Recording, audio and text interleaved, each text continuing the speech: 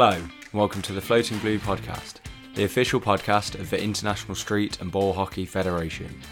My name's Ben Royal, and I'm excited to be hosting the first ever series of the Floating Blue podcast, in which we'll be bringing you up to date on the biggest news stories and catching up with the biggest names in the ball hockey world. The Floating Blue podcast is an ISBHF production, hosted by myself, Ben Royal, produced by Sam Brooke Wilkinson, and overseen by the ISBHF Secretary, David Torr. All opinions shared on the Floating Blue podcast are those of the individual that shares them, and not of the ISBHF. So without further ado, welcome to the Floating Blue.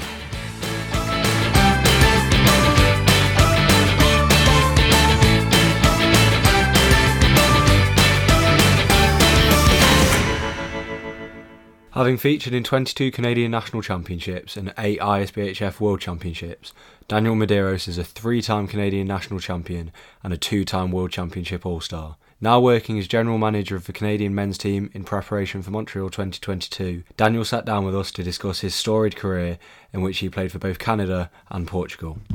To kick off, Daniel, we've just got a few icebreakers, nothing too strenuous, just sort of get you in the mood of answering questions. To start off with, you've got to pick one player to play with. Are you going Sidney Crosby or Connor McDavid? I'm going to say Sidney Crosby. Nice. I guess he's got the longer period of performing at the top level. Yes, and then NHL themed again. Love him as a player. Oh, I mean, it's impossible not to. And hopefully we'll get Crosby and McDavid on the same Olympic team if Crosby gets back to full fitness. That would be fantastic. So NHL themed again. Early season Stanley Cup predictions. And actually, I want a disclaimer with this. Will you tell us who you support in the NHL and then who you think will win it? Well, I'm a diehard Maple Leafs fan. And, nice. I'm a Maple Leafs fan last as well, year was extremely heartbreaking. Yeah.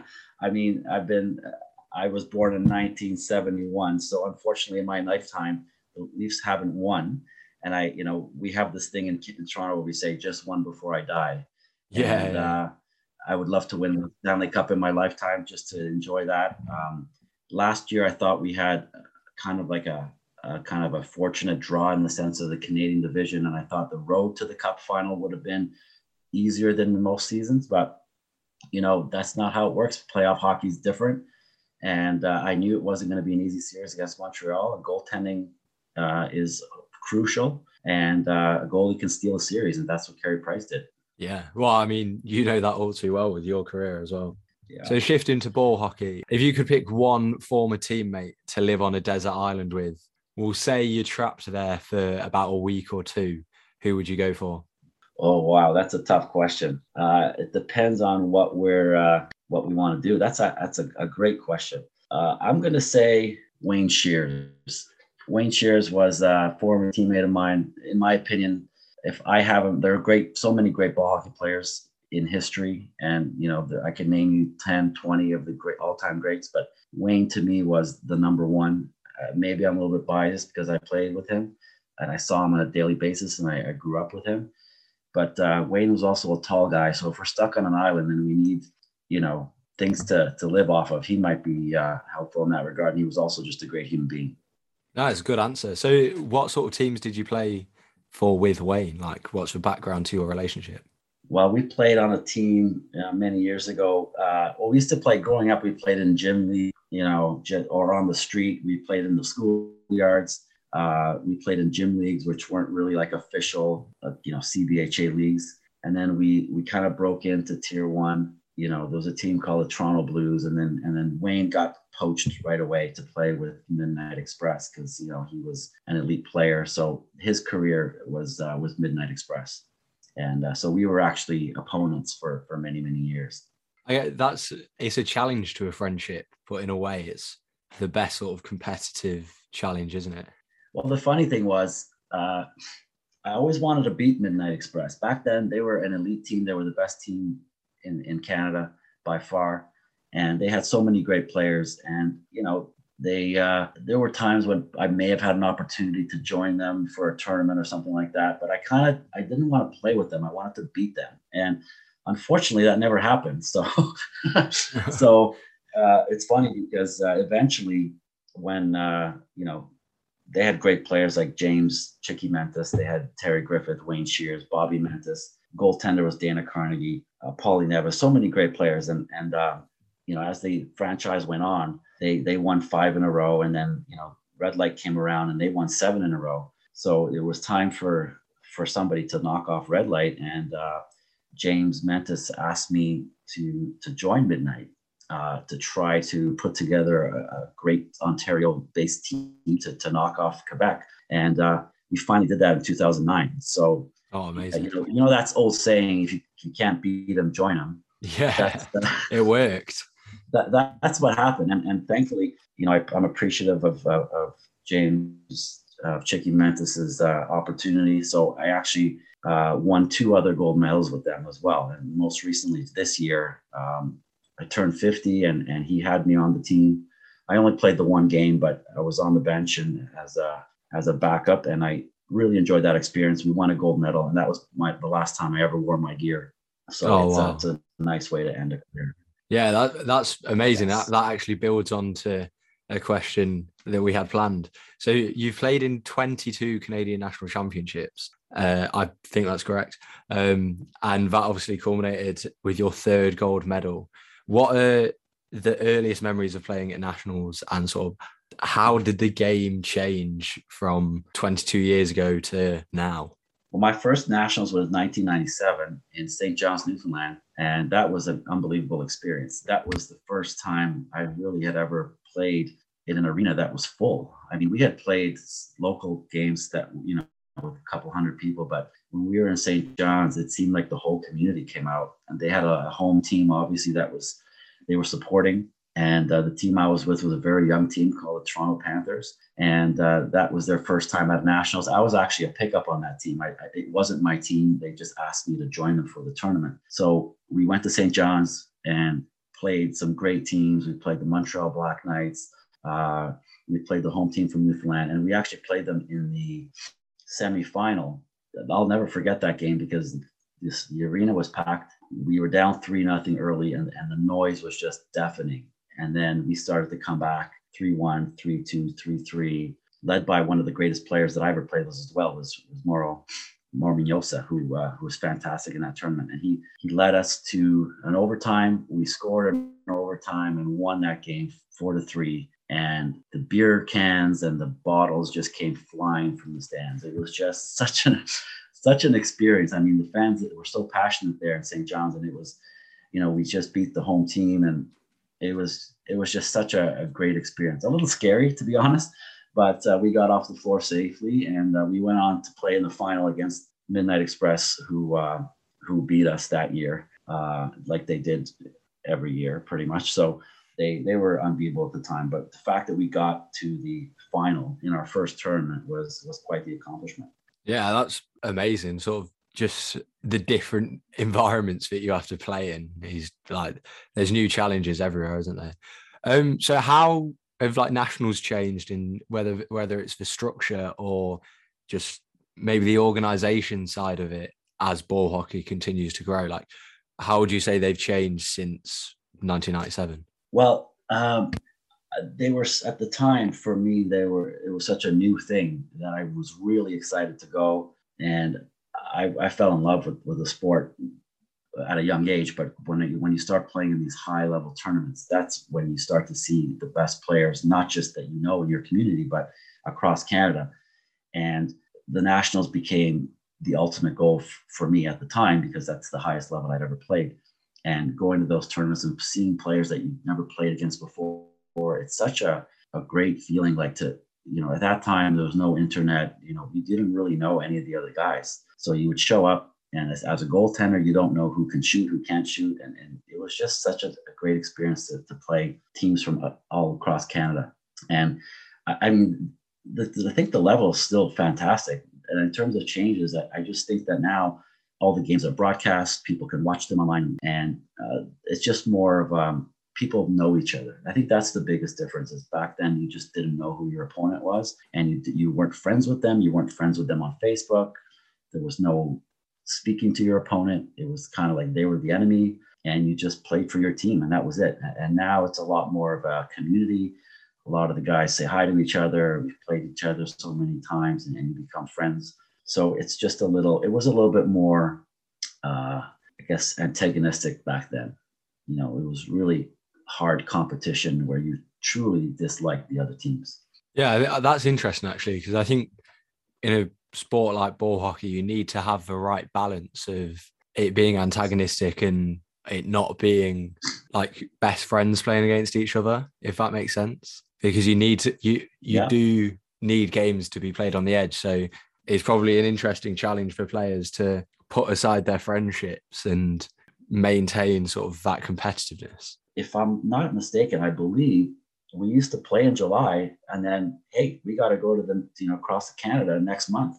So there was very little preparation time in the sense of, planning to take the time off. Right? Guys, just listen. If you're going to nationals, you're just there. You just got to make sure that you're there. Yeah, I mean that's a big sacrifice to make, and it sort of comes back to ball hockey still being an amateur sport, and the players that are at world championships, the players that are at national championships are there because they want to be there and because they love the game rather than any sort of financial or, any financial motivation. Yes. They are there because of the love of the game, which makes it so special. That's absolutely right, Ben. That's one of the things I was going to mention that I love about the sport is I don't feel like it's tainted by money in any way, in the sense of nobody's making an income. We all love the game. We all pay out of pocket to make sure that we go to these tournaments. And we just love the game so much that we go across overseas and we play. And, these are the best players in the world. And, but we don't have that financial compensation, which I think makes it like a pure sport in that sense. Like you do it because you love it. There are no agents. There's no contracts. There's no holding out. None of that stuff. You just go because you love it. If someone asked me to play on Team Canada, I would be over the moon. And I have been over the moon when I heard the news, when I received the news the first time. So that's something that, I would never say, oh, you know what, I'm not going to play for Canada because that's going to affect my contract with this team or whatever. That happens a lot in basketball, I find. A lot of players don't play for the national teams in basketball, unfortunately, in Canada and the United States. So I can't wrap my head around that concept. Yeah, I know what you mean. So you touched on it there. How did your domestic career lead to the first time you were called up to play for Team Canada? And what was that? Can you remember how you felt when you first received that phone call? Yes. Well, interesting you say that, because it was the first time I played for Canada so my first national was 1997. And I remember that was in August. And then I remember going to a Christmas party and coming home.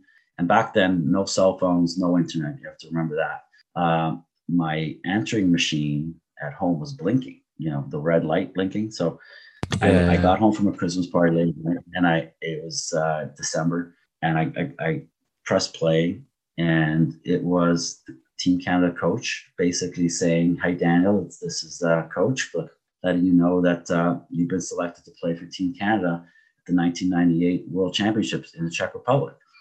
Wow. Please give me a call back when you get a chance." And I remember literally jumping up and down in my living room. It was just such a great, it was unexpected. I at the time, there had only been one World Championship before that. It was 96. I didn't know much about it. Again, it was all word of mouth. There was no internet websites, anything that you could follow.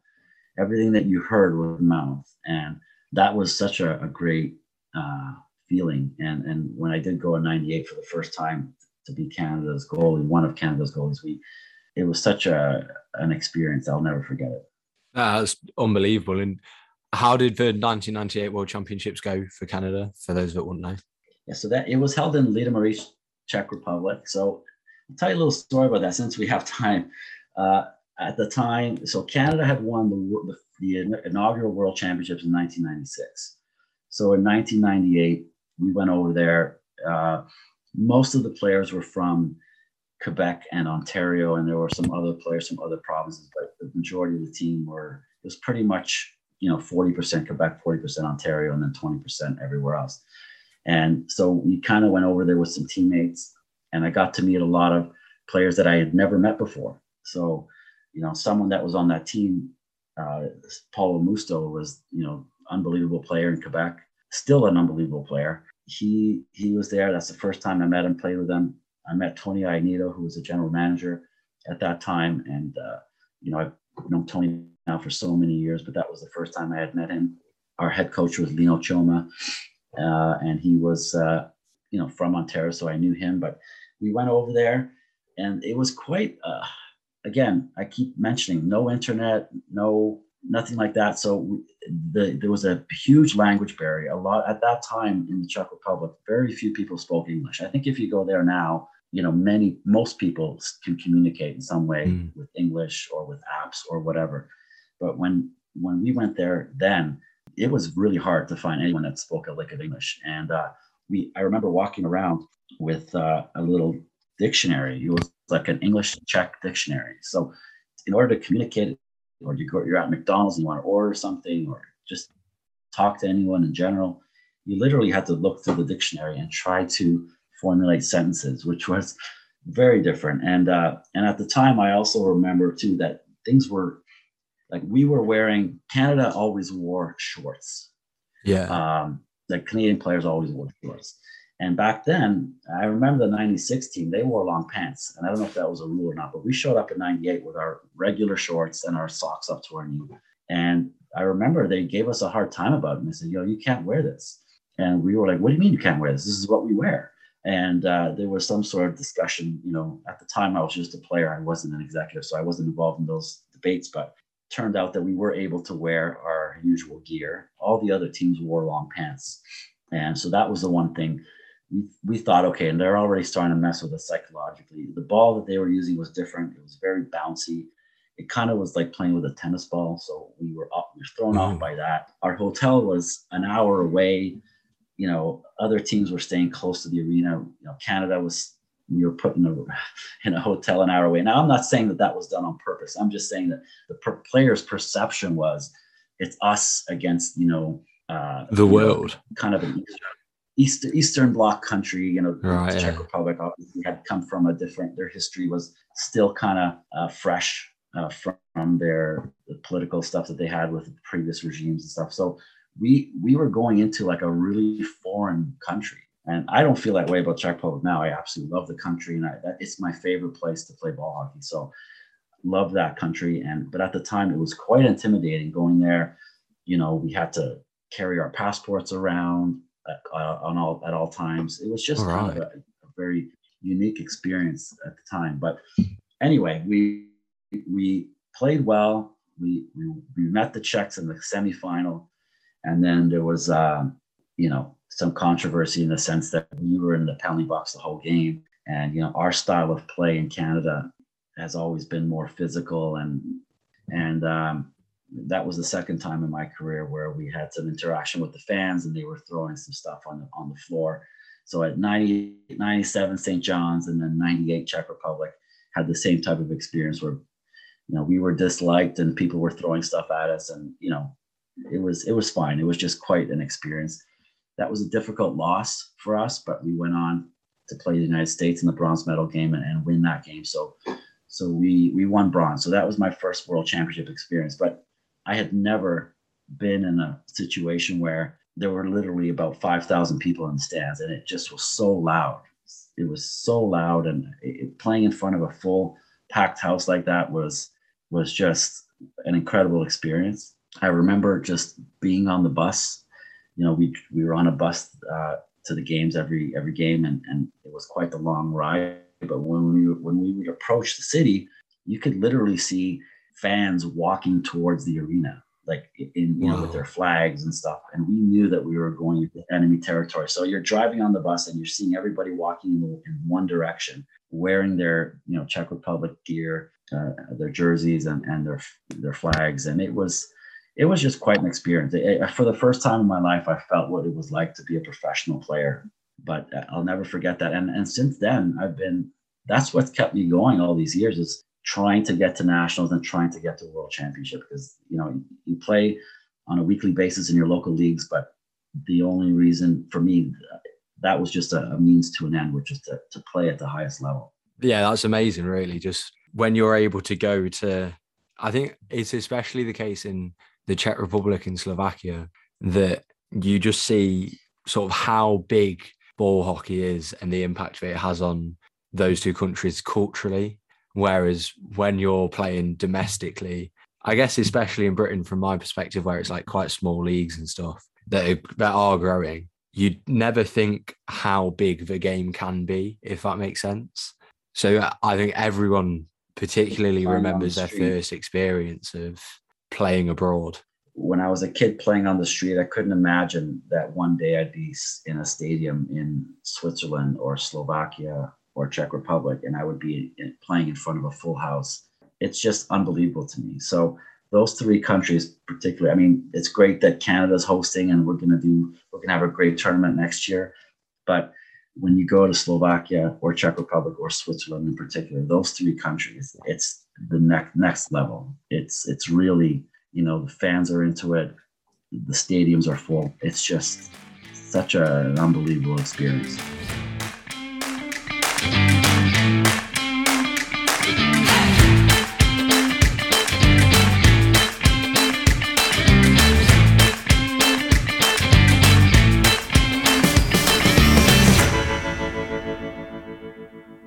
So you played in one more World Championship for Canada.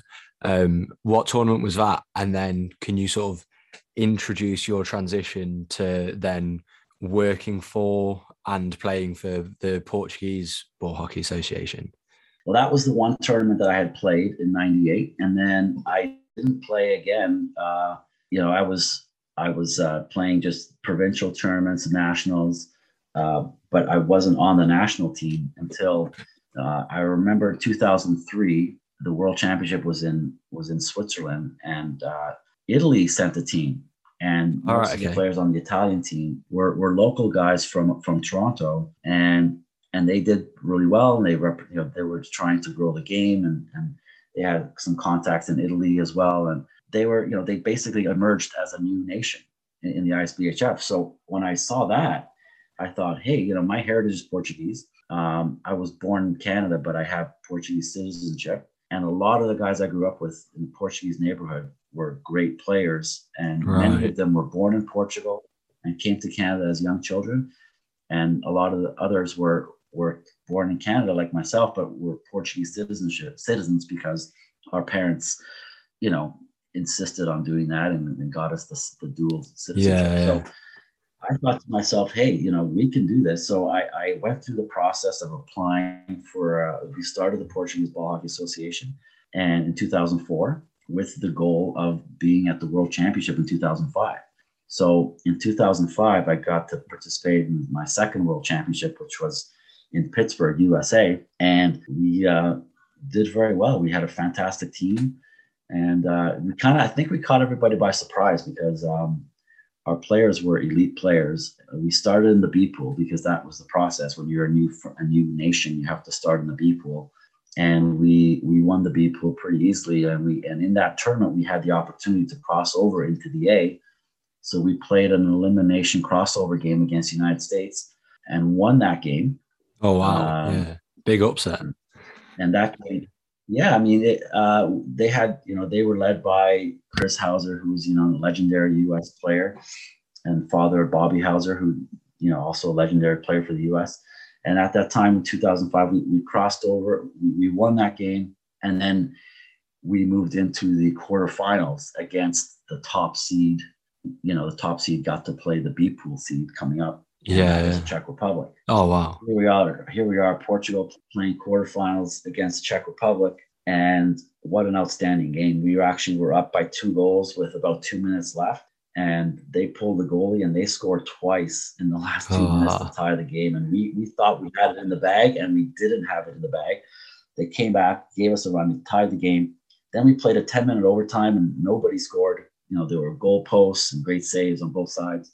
And then we went to a shootout, and many shooters in that shootout. We ended up winning, and we just erupted with pride and joy. Yeah. We had beat a powerhouse team, and that's the only time that I'm aware that the Czech Republic had ever participated in a World Championship and not taken home a medal.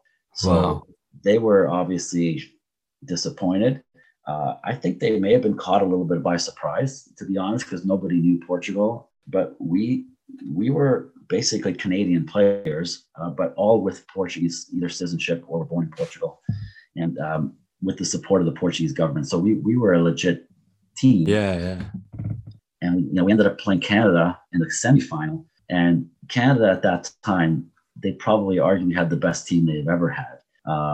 They had, a bunch of guys from Midnight Express. They had, Alex Burrows, Gilbert, Fontaine. That line was arguably the best line ever to play ball hockey.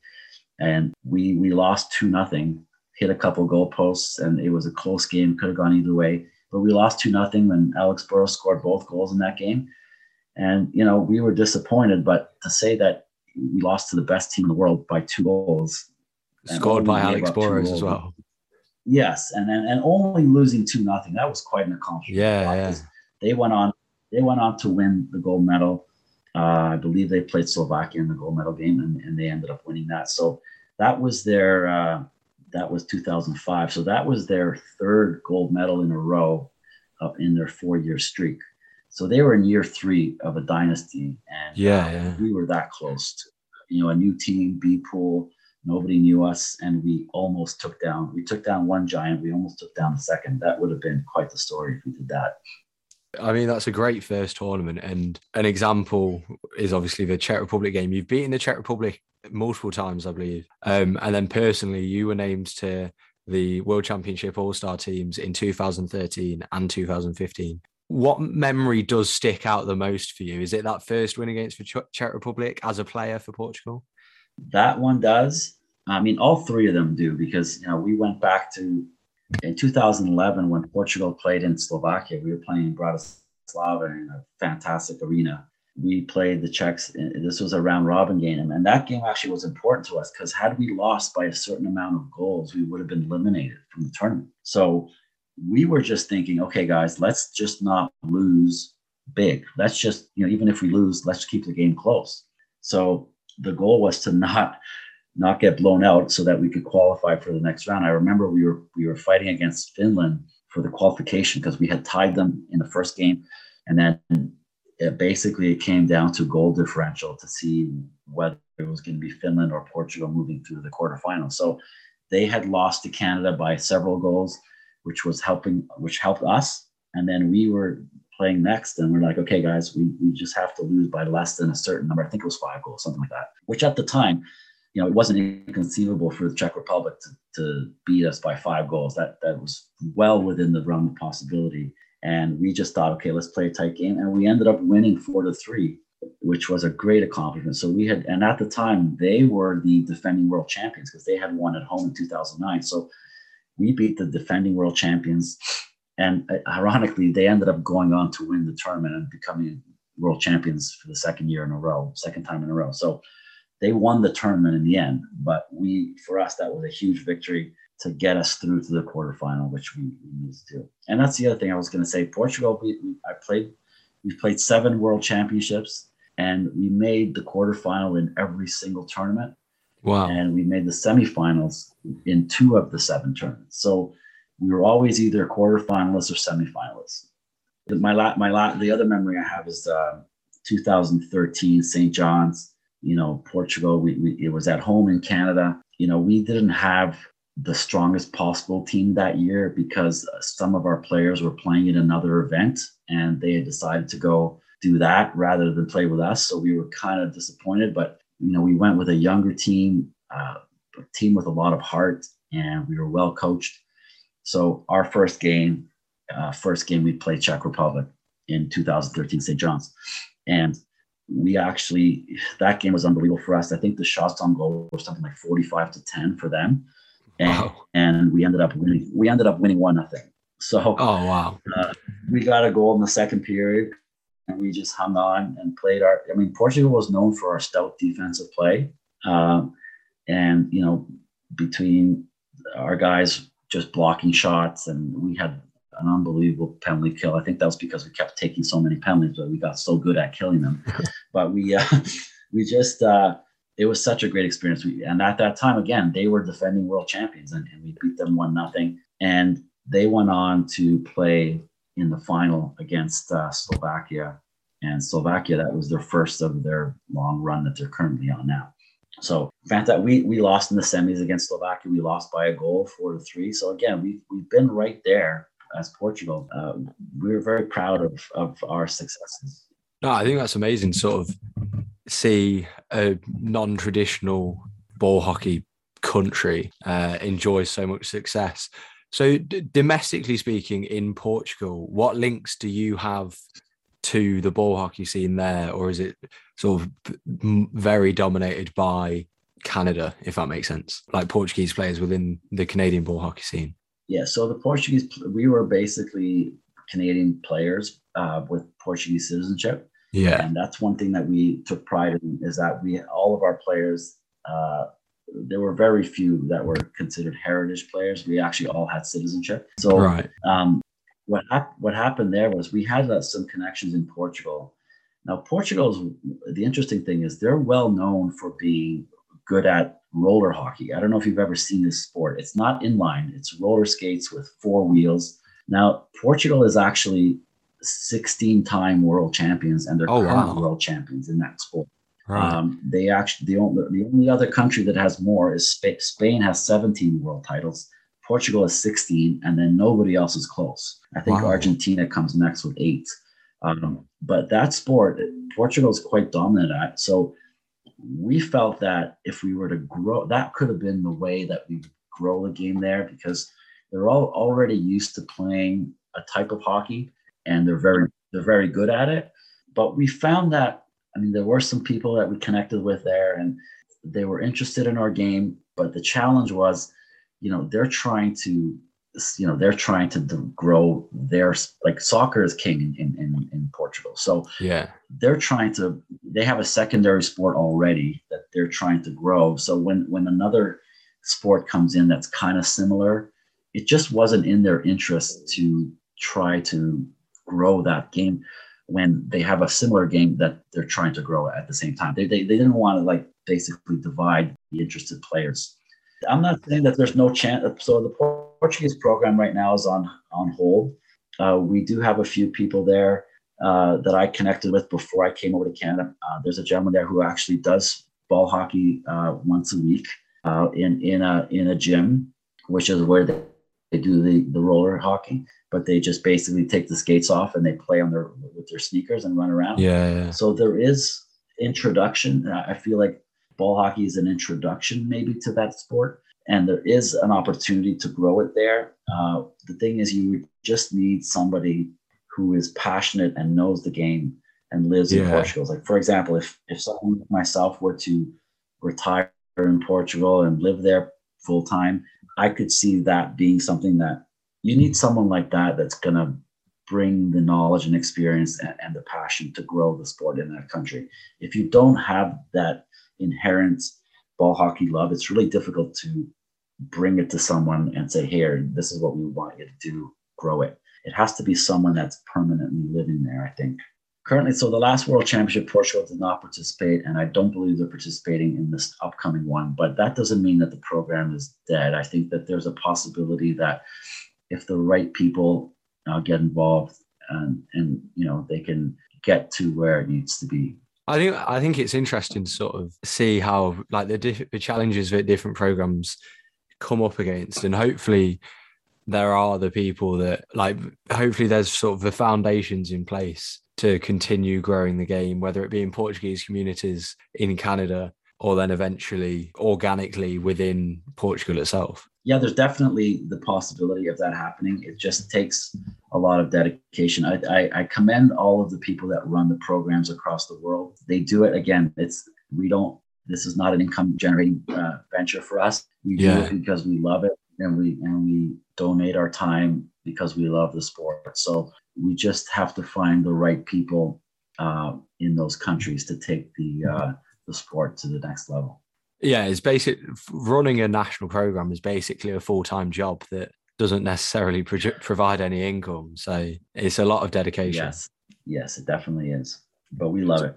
So on that note, in terms of management, you've moved into the general manager role of the men's Canadian national team. How did you come into that role? And then how have preparations began for the World Championships that are coming next year?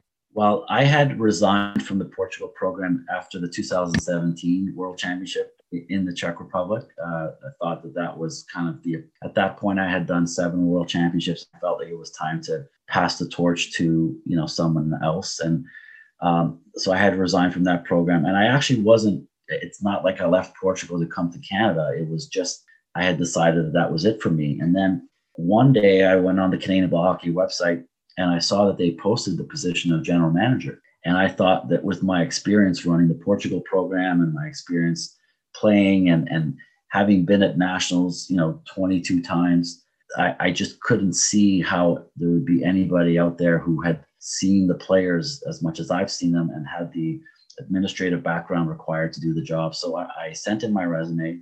I know there were some great candidates. And, I wasn't sure if I was going to get the job, but I was pleased to have been offered the position, and I was ecstatic about it. So I did everything I could at the 2019 World Championship in Košice. We put together a team. We did, we won 6 games out of 7. We lost to the home team in the semifinal, to Slovakia. And, I learned a lot from that experience. And I think that this time around, from having learned as a rookie GM in the sense of my first time with Canada, just learning what we could improve on and how we could make our team better. We took some of those learnings and now are applying them for this year's team. Again, the tournament was supposed to be this year, 2021, but as you know, because of the pandemic, we have to postpone it a year. So this year we're doing things differently, and I think that, we're very well on our way to have one of the better teams that Canada's had since they won back in the days when they won 4 in a row. This is actually a really important year in terms of international competition because the history is Canada has 5 gold medals. They had won 98 and then they won 4 in a row from 2000 till like 2007 was their last one. So they won 1 and then they won 5 in a row, 4 in a row after that. So Canada has 5 golds in total. Slovakia has matched Canada's record. Slovakia won their first back in 1999. And then they won 4 in a row starting in 13, 15, 17, and 19. So now Canada and Slovakia are neck and neck. The Czechs are also up there. If they win the next tournament, then they will close the gap, and it'll be like 3 teams trying to be, considered the best of all time. Those 3 teams are fighting for, supremacy. So this particular tournament is going to be either a new team winning, like USA or Greece or Italy or Switzerland or Finland, who had a great tournament last time. So any of the teams can win. But if any of the traditional big 3 win, then it becomes Canada kind of taking the lead, or Slovakia setting a new record, or Czech Republic closing the gap and making it a 3-horse race. So it's kind of like, it's really interesting to see what's going to happen. This particular tournament coming up is going to really have a lot of implications historically in terms of who is the best of all time. Yeah, I completely agree. And that's just so exciting, sort of having had a year of postponements, or 2 years of postponements really, to now have a full summer with hopefully a full schedule of tournaments and some history-making moments. So it is very exciting. Yes, it's very exciting. Now, my hope is that, we all know what's happened the last couple of years with the pandemic. I really hope that there isn't any type of, I really hope that all the teams come with their strongest possible squad. We have the advantage as Canada playing at home, but we want everybody to bring their best because, we just want to compete in a best on best scenario. So hopefully there aren't any obstacles for the other countries to bring their best players. Yeah, that obviously remains unseen. We'll have to sort of see how the pandemic continues to hopefully fade away. But it is just very exciting to have hockey to look forward to again after a year and a half, 2 years of very little. Yeah, so I was just in Montreal last weekend. Oh yeah, of course. I was also there 3 weeks prior, so I went to watch the Quebec Provincial so we can scout players to invite to our final selection camp. But while I was there, I got to tour the stadium where the World Championship is going to happen. So the Place Bell is a beautiful 10,000 seat arena where the Montreal Canadiens AHL affiliate plays, the Laval Rocket. Beautiful facility. It looks brand new. I think the players from all across the world are going to enjoy playing there, but not just that.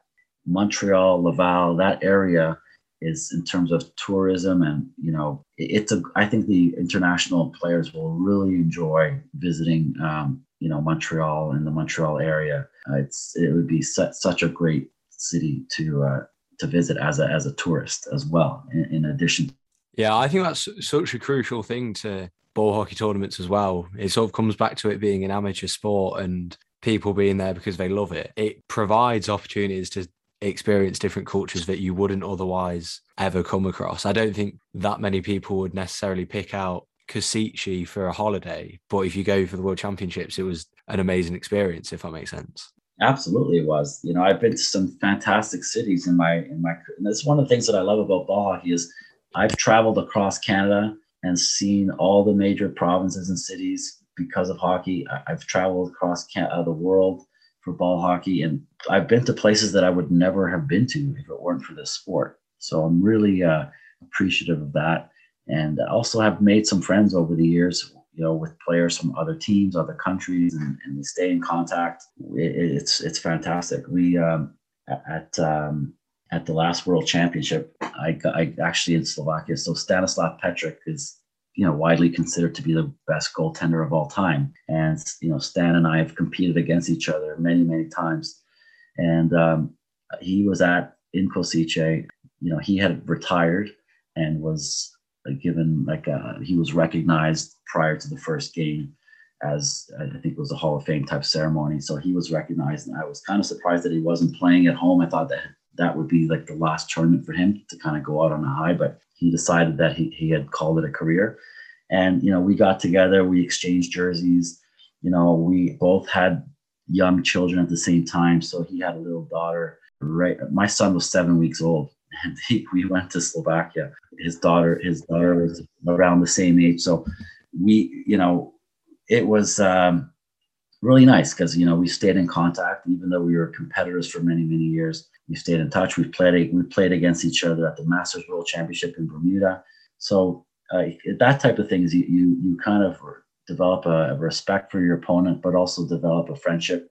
And now we kind of message each other, and we send each other photos of our kids and that kind of thing. So it's such a great feeling to have that type of relationship with international players. I think that sums it up. It's a great example. It sums it up perfectly, really. Just the opportunities that an amateur sport can provide, they're just boundless, really. So yeah, that's a lovely story.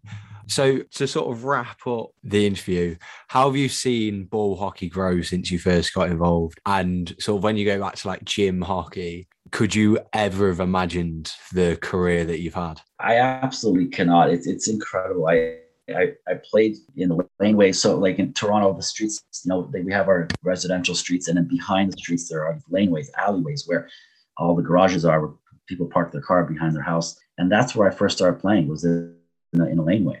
And I played there for years as a kid. It was safer than playing on the street with less traffic. And then we played in schoolyards. I could never have imagined that one day I'd be stepping on a floor in front of a full stadium, thousands and thousands of people. I just could not imagine that ever happening. So it's grown so much. And that's one of the reasons I've played for so long. I hung them up as a player at 50 years old. There's no way I would have played till 50 if the World Championships didn't exist, because that was the one thing that kept me motivated, kept me wanting to stay in shape. Every time a World Championship would end, I thought, okay, that's my last one. But then I'd be like, well, the next one's only 2 years away. If I'm in shape now, I could be in shape then. So I kept pushing 2 more years and 2 more years and 2 more years. And it's that's what kept me playing so long. And I'm at the point now where I've decided to not play anymore and just focus on the GM responsibilities. And again, I hope that the one thing that's eluded me, I've won gold medals at nationals and provincial championships, etc. I have silver, I have bronze medals, I have 2 gold medals as a Masters player in 2016 in Banff, Alberta. fantastic tourism place. We won with the Canada Wolfpack. Robert Gladstone put together that team, and we won that gold medal representing Canada. And then we won again in Bermuda, which was an outstanding experience, playing on like literally overlooking the ocean. So I've won a lot of things, but the one medal that eludes me is the men's world championship medal. And this is my goal is this particular team. We're doing everything we possibly can to put together the best team, and playing at home. So for me, I look at this as my last chance. I mean, this is my second opportunity as a GM. I feel like if I'm not successful this time around, it's time to pass it on to somebody else and give someone else an opportunity. And even if we do win, I may decide to just call it a career, because there's nothing like going out on top, right? So we'll see. This is a big tournament for me personally, and also for Canada as a whole, and also internationally in terms of determining the greatest of all time. So there's a lot riding on this tournament. It would be a nice way to end my career to have a gold medal and bring it back home to Canada, because we haven't won since 2007. You've got an amazing story, and you've had a special career, both playing for Canada and then growing the program of the Portuguese Ball Hockey Association. And it's very clear that you've dedicated most of your adult life to your love of ball hockey. So it's great to hear your story and get your perspective of what ball hockey can do for an individual and then different communities as well. So thank you very much for speaking to us. My pleasure, Ben. This was fantastic, and I'm honored to be one of your first guests. There's so many other people you could have asked, but I'm honored that you reached out to me, and I'm looking forward to listening to the podcast on a weekly basis and hearing other people's stories. George's episode was fantastic. He's a great storyteller, and I look forward to this being on my regular routine, listening to the Floating Blue podcast. Oh, well, thank you very much.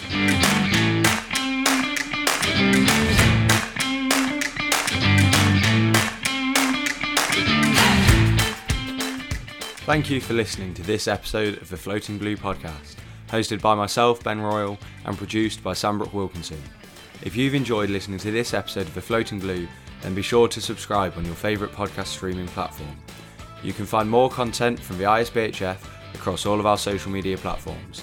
On Facebook, you can find us at ISBHF, International Street and Ball Hockey Federation, on Instagram at ISBHF, on Twitter at official ISBHF, and on our website, isbhf.com. So until next time, thank you very much for joining us on the Floating Blue podcast.